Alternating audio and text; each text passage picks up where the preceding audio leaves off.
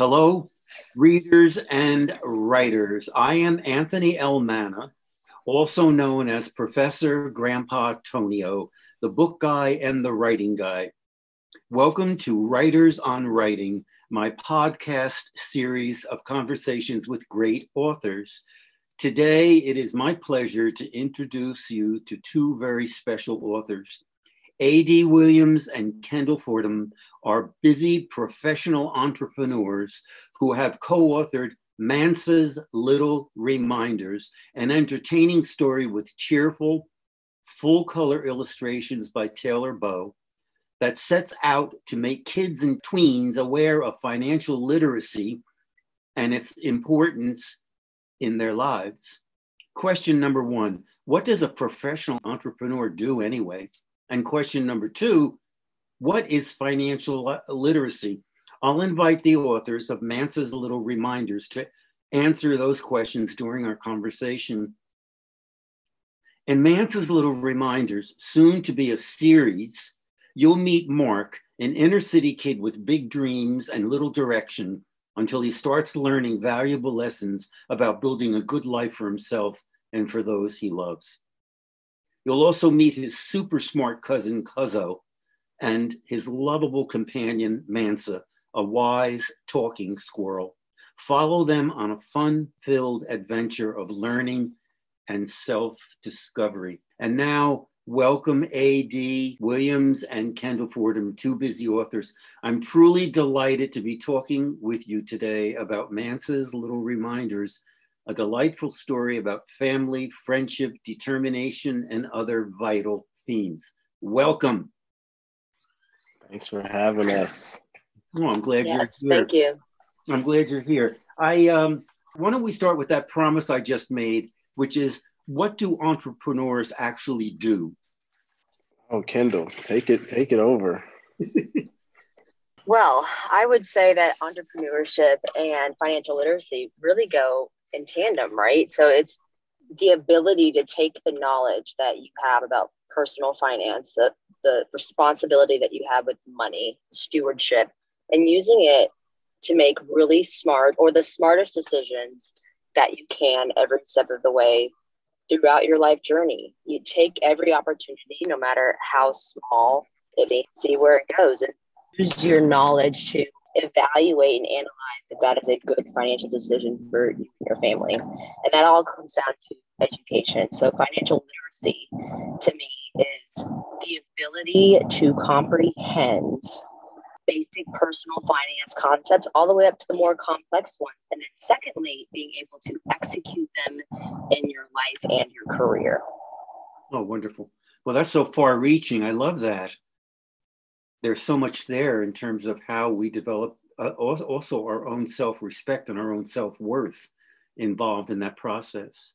And AG, what about you? Do you have something to add? Yeah, I would, I think Kendall touched on it, but, for the little ones and potentially the parents that hear this, I think what we were hoping to hit on with Mansa's Little Reminders is to instill, to Kendall's point, that want for the knowledge, and then to instill this idea that, hey, I could go work for someone, but it's also pretty cool to be able to be in control of my own destiny, my own finances, and to operate something that is for me. So helping them understand that comes with a certain amount of risk, but also helping them understand that the reward and the ceiling is endless. And I think the book does that.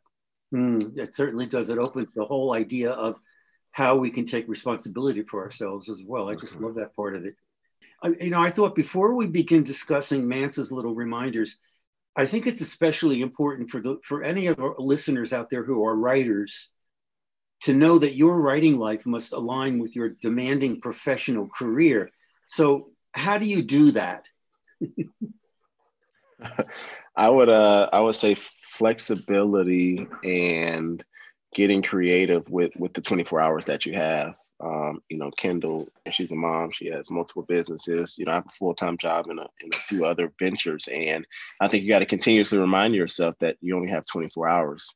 And for me, it was 9 p.m. to 10:30 p.m. every night. I had to, lock myself away and pour into, the writing process. And as we think about future series, it's that same. For someone else, it may be 6 a.m. to 7 a.m. So first is the willingness to do it, and then the willingness to figure out where you can fit in time to write.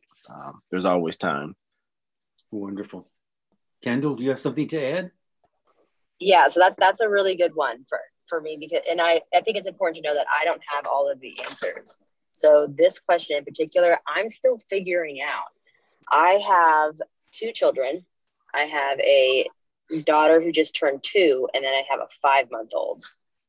And then I also work like 60 hours a week. So I would say that is something I struggle with and could do a lot better at. Sometimes it's at 2 a.m, sometimes it's at 6 a.m, sometimes it's in between appointments. I don't have a set time. So I don't have a really great answer, Anthony. No, it's real. I'm a retired guy, so I don't have to deal with those same pressures. But when I was still at university, because I was working as a university professor, and I had to publish. So even before I started writing stories, it was always the same thing you're saying. It was like, I have to do my classes, I have to go on the road, I have to do workshop, and we just learn, don't we? As writers, we learn how we can possibly find some way to slip it in there, and all of a sudden I'm finding even now in my retirement that an hour is pretty good. Even whatever you may find in that process in an hour, why not? You co-authored Mansa's Little Reminders. How did you go about sharing the responsibilities of writing and publishing this wonderful book? AD, you can take that one. Yeah, I would just say we were extremely fluid. We learned a ton about each other and continue to learn a ton about each other. Our personalities, our differences, our strengths, our weaknesses, and, even the family dynamics. I have to be respectful of Kendall's time and know that, nap time is sacred. And, I can't bother her during that time. And, I can't call her after 9:30 just because I'm up until 11 a.m. with no children at home. So I think the key word has been understanding and flexibility. And technology makes it a lot easier for us to collaborate and see each other's thoughts on the go. But that understanding and that flexibility has been key over the past, 2.5 years, 3 years now.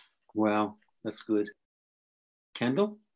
To summarize what AD was saying, that our relationship has been successful because we have incredible communication and there is a lot of grace that is given on both sides.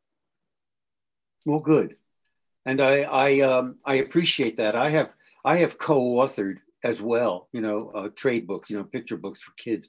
And it had to be that kind of sympathy for one another, and the flexibility. I appreciate your talking about that.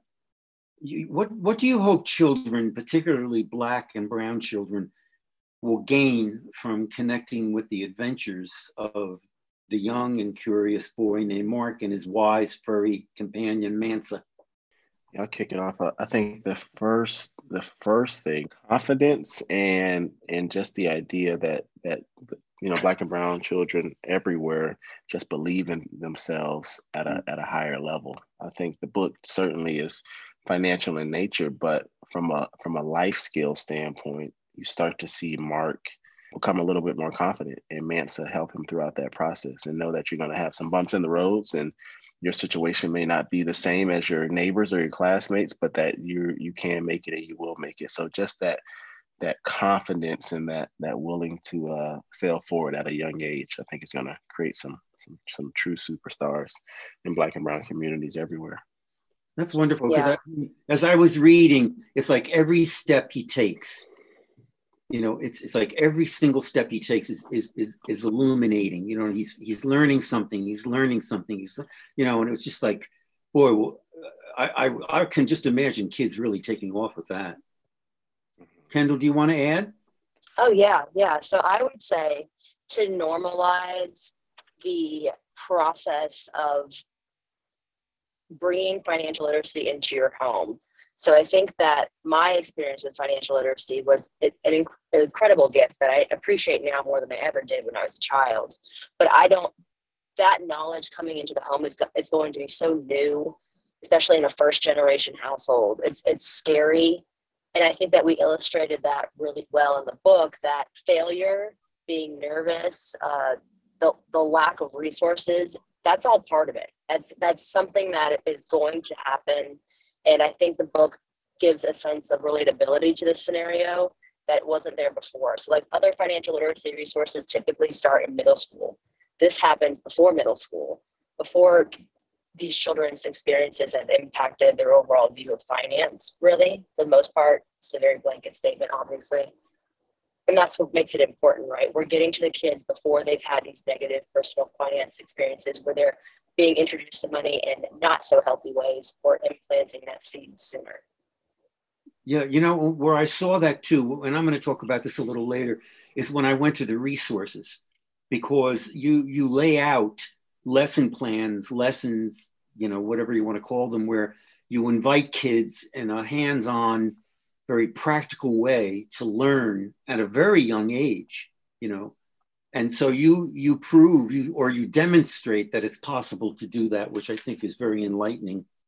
Can you also tell us about Mansa Musa and how this historical individual figures into different aspects of Mark's development? Where does he come in? Yeah, so Mansa Musa is a subtle historical reminder of the historical individual known as Mansa Musa, who thrived in Africa and is known to the world as the richest man that ever lived. And as you dive more into his story, you know, of course, there are a lot of pros and some cons that folks discuss, but overall, great individual who led great people and just was extremely resourceful and did a lot of things. And then the other piece of that is that he does hail from Africa, which to many individuals that come from our culture see as the homeland and the promised land and the place that we were taken from, etc. So all of those things, I hope they may not hit a child or even a parent at that moment, but you know, as you progress and read more and grow older, I think those things will be appreciated. Not necessarily in the first book or even the second, but over time you'll start to appreciate those kind of hidden references, and they instill a new level of pride, hopefully, in Mark through Mansa. Wonderful. So how do you, this just came to me, that you're incorporating this powerful figure into a squirrel. Yeah. Yeah. Which I think is kind of unique, you know. And so what does that squirrel identify with, or what have you given that squirrel that is Mansa? Yeah, so the squirrel, one, he's present.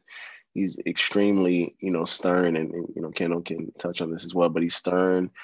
He's inspirational and motivational, but he doesn't take any BS. So you can see the leadership qualities in him.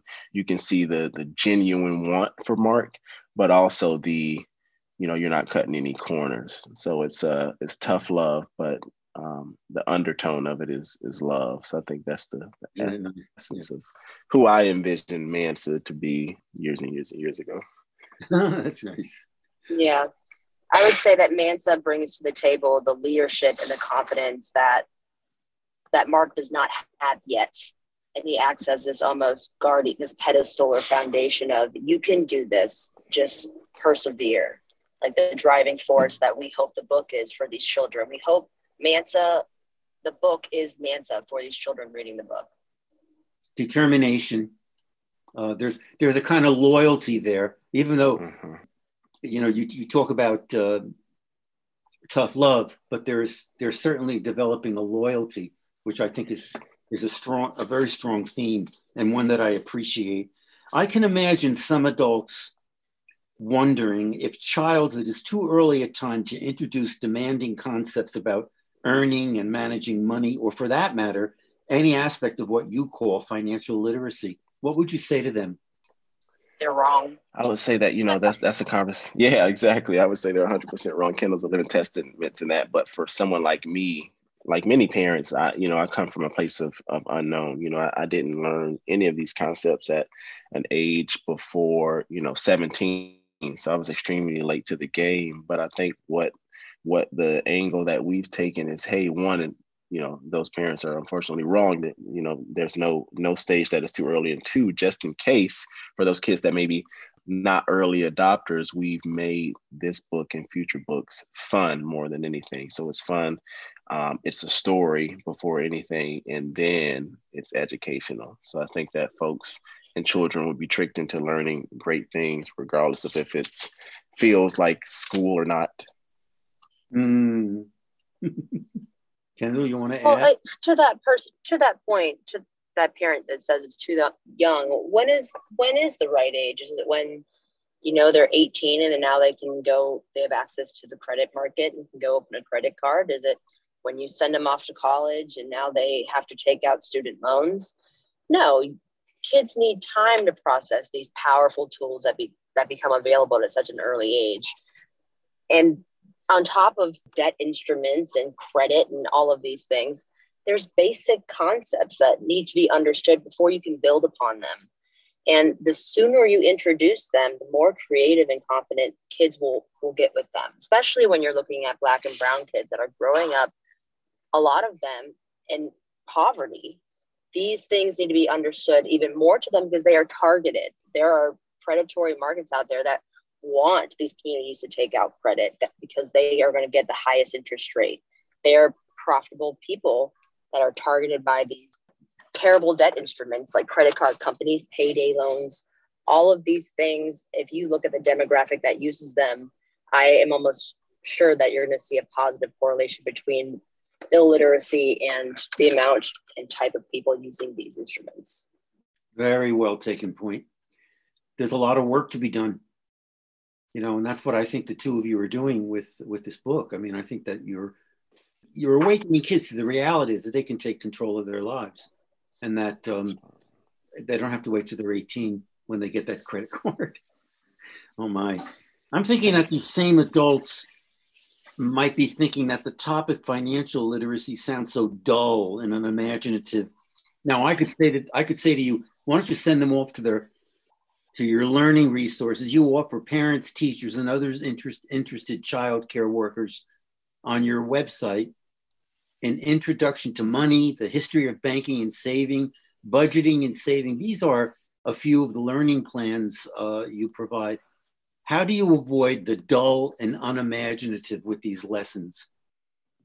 So that's that's the daily opportunity. I think, we know that in this world of social media, that attention spans are shorter, and that in a positive, creativity is at an all-time high. So for us, it's the continuous challenge, which we're up for, is to just continue to hit these important messages in different ways. It starts with the book. You go to the website, we have the resources. We have workbooks coming. We have our partners that thrive in the visual and video world, articulating those same messages in those formats. So it's really the same way you would teach, a Harvard PhD student. You have some that want to hear the audio, some that thrive in in-person lectures, and some that can lock themselves away and read. So our take has been to stay creative and to continue to do it in 10 different ways if we have to. Yeah, I would build on that and just say also creating relatable scenarios, a relatable plot, and characters that resonate and stick with readers. Yeah, I spent many years as an educator and also training teachers, and that always comes into being. It's, how do you take some pretty difficult concepts and characterize them, story them, use drama, use art, you know what I mean? And then that's what we were all about. And those teachers, I would go into their classrooms, and it was the ones that made it that way. Everything was very concrete. Everything was very accessible. And those kids felt like they were able to do this. Well, that's why I love your learning resources so much in that section. I mean, I kept going over those and then there's one that's an actual project. The last one, I think, is the project, which is another educational strategy that works really beautifully because it sustains the interest over time. And I think you've got that going as well. One aspect of Mark and Mance's story I particularly took to with great interest is the connection you make between financial literacy and social justice. And I think Kendall was getting at that just a little while ago in a very articulate way. How do you weave that thread of awareness into the fabric of the story to make it accessible to young readers? I think it's a delicate, very delicate project, right? Because it's something that needs to be talked about, but it's also such a sensitive topic. So I think lightly touching on it to where we're addressing it, but also in a way that's appropriate for children. And it was definitely a careful dance that Antoine and I had talked about a lot. Like, is this too much? Is this enough? And I imagine that's going to be another, tango we have to do with the next two books as issues and politics progress. It's definitely a very delicate topic. And I personally haven't mastered it. It was a mutual effort between me and AD for sure. Mm-hmm. Yeah.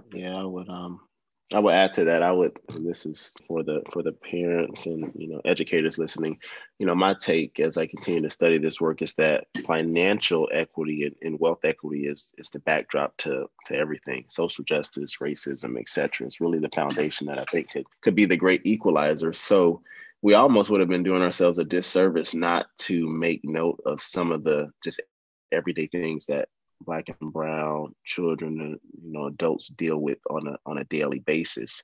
So the way we go about it, I think, is going to be challenging, but it's in front of us every day, especially as we look at the last couple of years and even in history.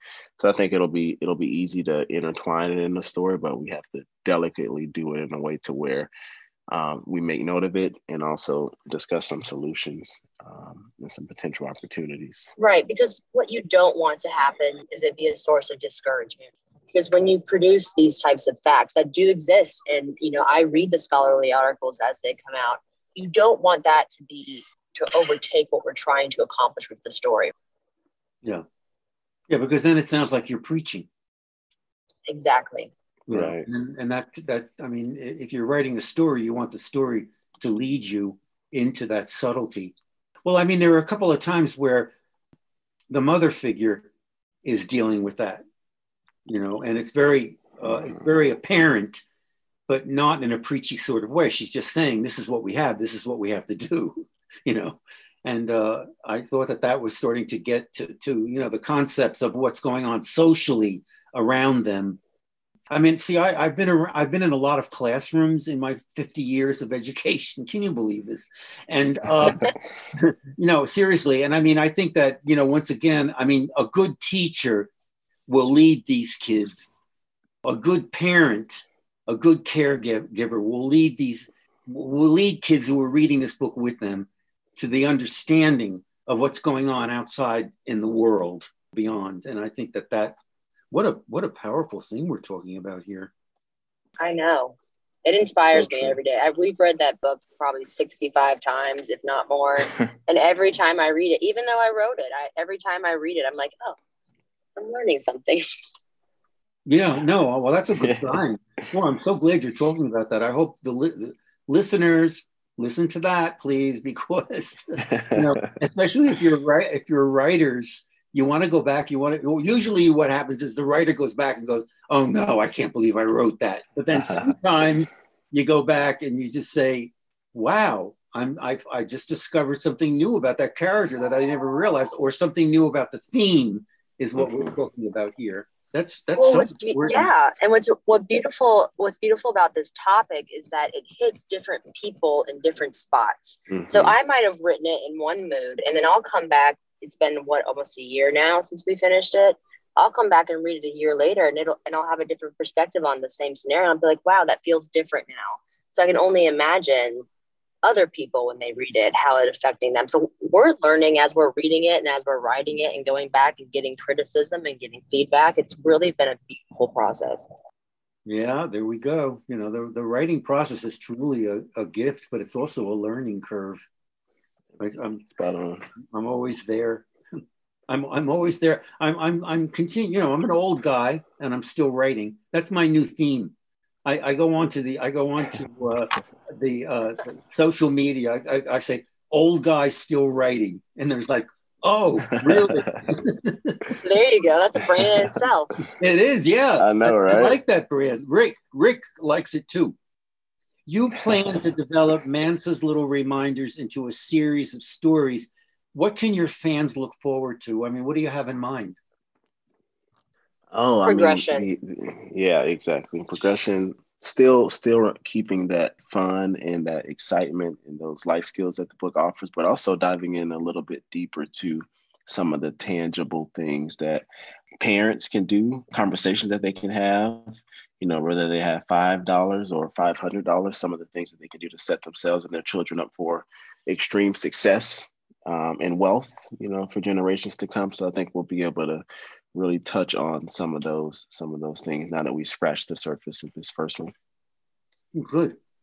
Yeah, dive in a little bit deeper. And my goal has always been to get these into the schools that need them. So we'll be working a lot more closely with the curriculum writer that will align with the fourth grade, maybe even fifth grade trajectory and core subjects that they need to be focused on, so that we can more easily present this to school boards and get it in there.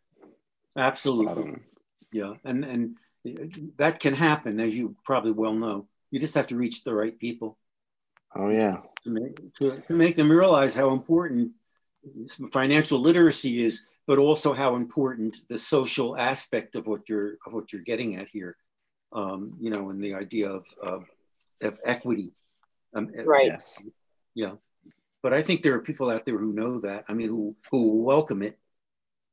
As you went about, we're coming to kind of to the end, but I like this question that I came up with at the last minute. As you went about planning and writing Mansa's Little Reminders, what did you find to be the best thing about it all? What was the most exciting aspect of it?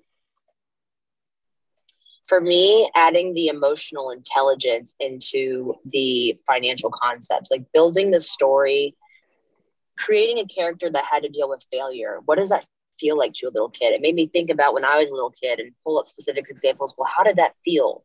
How did that feel doing math? Not only doing math, but doing math in front of people that are watching you doing math. And what were the physical, anatomical experiences, like sweaty hands, lump in my throat, overthinking it, and then dealing with failure, something not going your way, like having to relive the very basis of human emotion and then write it down was really fascinating for me personally. Wow. Yeah. I think, Kendall, that part is extremely important. For me, it's, when I saw, shout out to Taylor, when I saw the book come to life through the characters, we kind of had these concepts in our head and went back and forth, but to get to that final draft and see Mark and Mansa and Cuzzo and these characters come together and get their color just right and their features, it was fantastic. That was probably the most rewarding feeling. Pre-release, of course, that I felt the biggest reward has just been the reaction that we've gotten from children, educators, parents, and just the whole gamut of folks. But that illustrative process was amazing.